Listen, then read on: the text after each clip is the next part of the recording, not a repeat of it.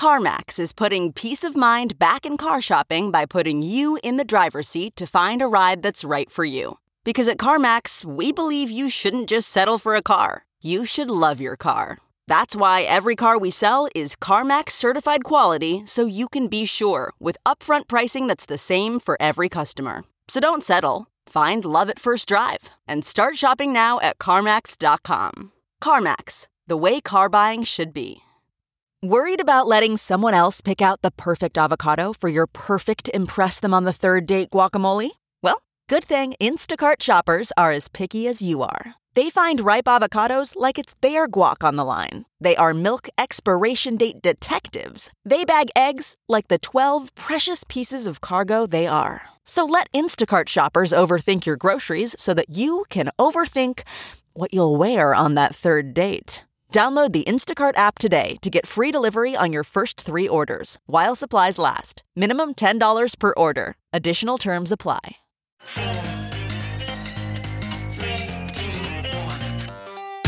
Welcome back to The Breakdown with me, NLW. It's a daily podcast on macro, Bitcoin, and the big picture power shifts remaking our world. The Breakdown is sponsored by Crypto.com, Nexo.io, and Elliptic, and produced and distributed by CoinDesk. What's going on, guys? It is Saturday, October 31st. Happy Halloween. Happy end of October. Happy Samhain. Happy transition into the holiday season. Today, we're going to be talking about why the world is literally never getting off government stimulus. But first, let's go through a few other things that happened on this weekly recap. First of all, let's start with the fact that Bitcoin has been extremely bullish this week. We punched through 13K on the day the news of PayPal happened, and then in the early part of this week on Wednesday, markets everywhere went risk off because 1, COVID was rising, 2, lockdowns were brewing, and 3, no one believed this election was actually going to be over in a week. On that day, European stocks actually hit a 5-month low, and everything was off. Gold was down 2%. Stocks in the US were down as much as 3%. Bitcoin even for about 10 minutes dipped under 13K, but then the bulls raced back in and said nope. It's now Friday. We've just had a large number of options expire. And again, we're still above 13,000 at about 13,250 at the time of recording. I feel like for as bullish as we always are on Twitter, there's not enough people talking about the fact that this price just hasn't budged despite a lot of reasons that it might have. So next, let's shift over and look at JP Morgan. First of all, there was a report they had from last week about Bitcoin's competition with gold. That came out on October 23rd. Alex Kruger flagged it and tweeted, JP Morgan, from Bitcoin is a fraud and will blow up in 2017 to Bitcoin's competition with gold in 2020. We've come a long way, and hell yes we have, Mr. Kruger. Hell yes we have. Then there's the fact that JP Morgan actually launched commercially its JPM coin. Now this is an internal stablecoin that will be used for billions, if not trillions, of cross-border settlement, and will likely blaze a path for every competing bank to follow suit. To me, this is a part of a larger supercharging of the stablecoin space and really an upscaling of the questions of private money. And then there's Iran. So the CoinDesk piece was called Iran Amends Law to Allow Imports to be Funded with Cryptocurrency. And here are some of the details.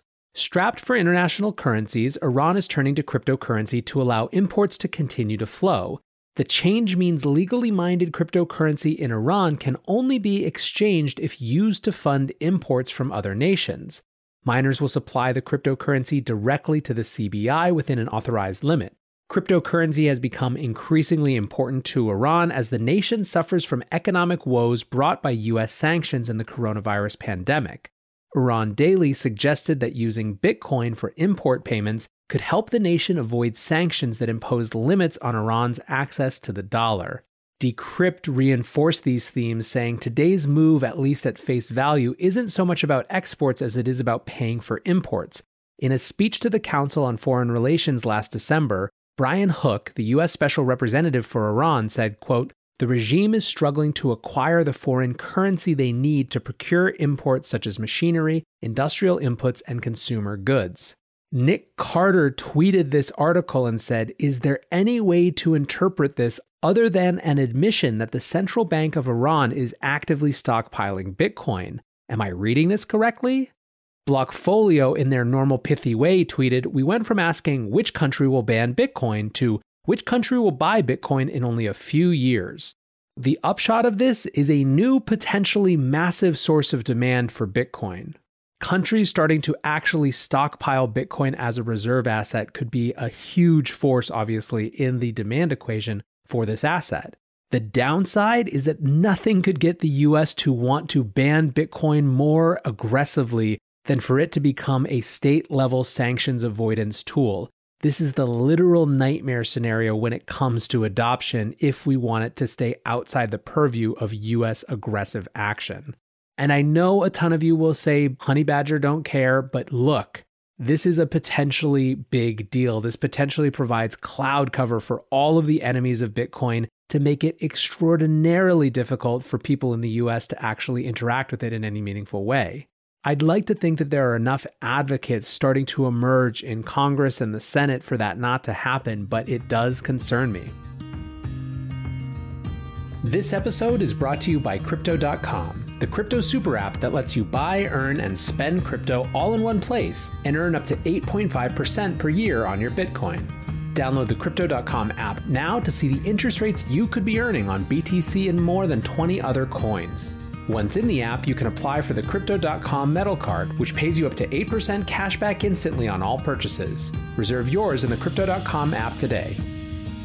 In this crisis, many investors aim to keep and grow their digital assets. Others seek to maximize the yield on their cash.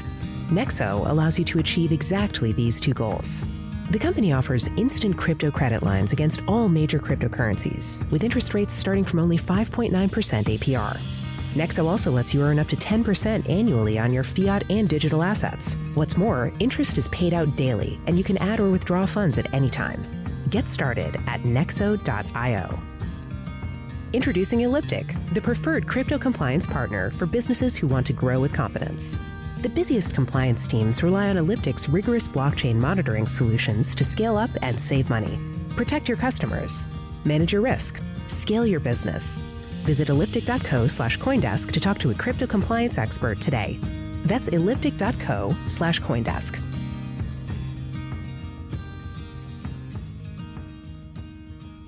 Going back to recapping the week, then there's Europe. In the last 14 days, the US, France, Italy, Germany, Britain, Sweden all have reported record numbers of new daily infections from coronavirus. In various places, lockdowns have returned. In France on Wednesday, President Emmanuel Macron said the country would, quote, brutally apply the brakes until at least December 1st. This means no social gatherings, no restaurants, no bars. Citizens are only allowed to leave home for essential work or medical care. Germany followed suit, announcing a lockdown from November 2nd to November 30th. Restaurants and bars are only available for takeaway.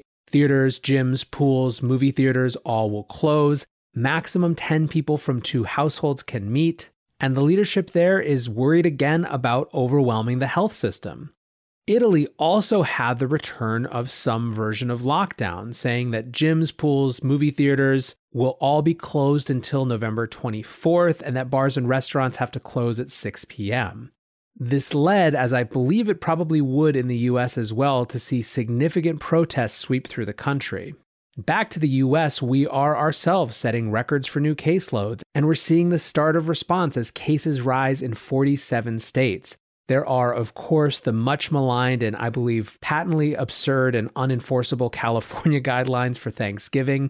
But then you have the governor of Illinois who has also banned eating and drinking inside bars and restaurants. You're going to see a lot of this, I think, in the US. I think most politicians understand that it is effectively political suicide at this point to try to get a full-scale lockdown happening. So you're going to see these very specific restrictions instead. But really what we're interested in is what this all means. And the answer, you know it, say it with me, stimulus. From the Wall Street Journal this week, ECB signals further stimulus ahead to prop up struggling economy. The European Central Bank indicates likely action in December to soften the economic impact of lockdowns.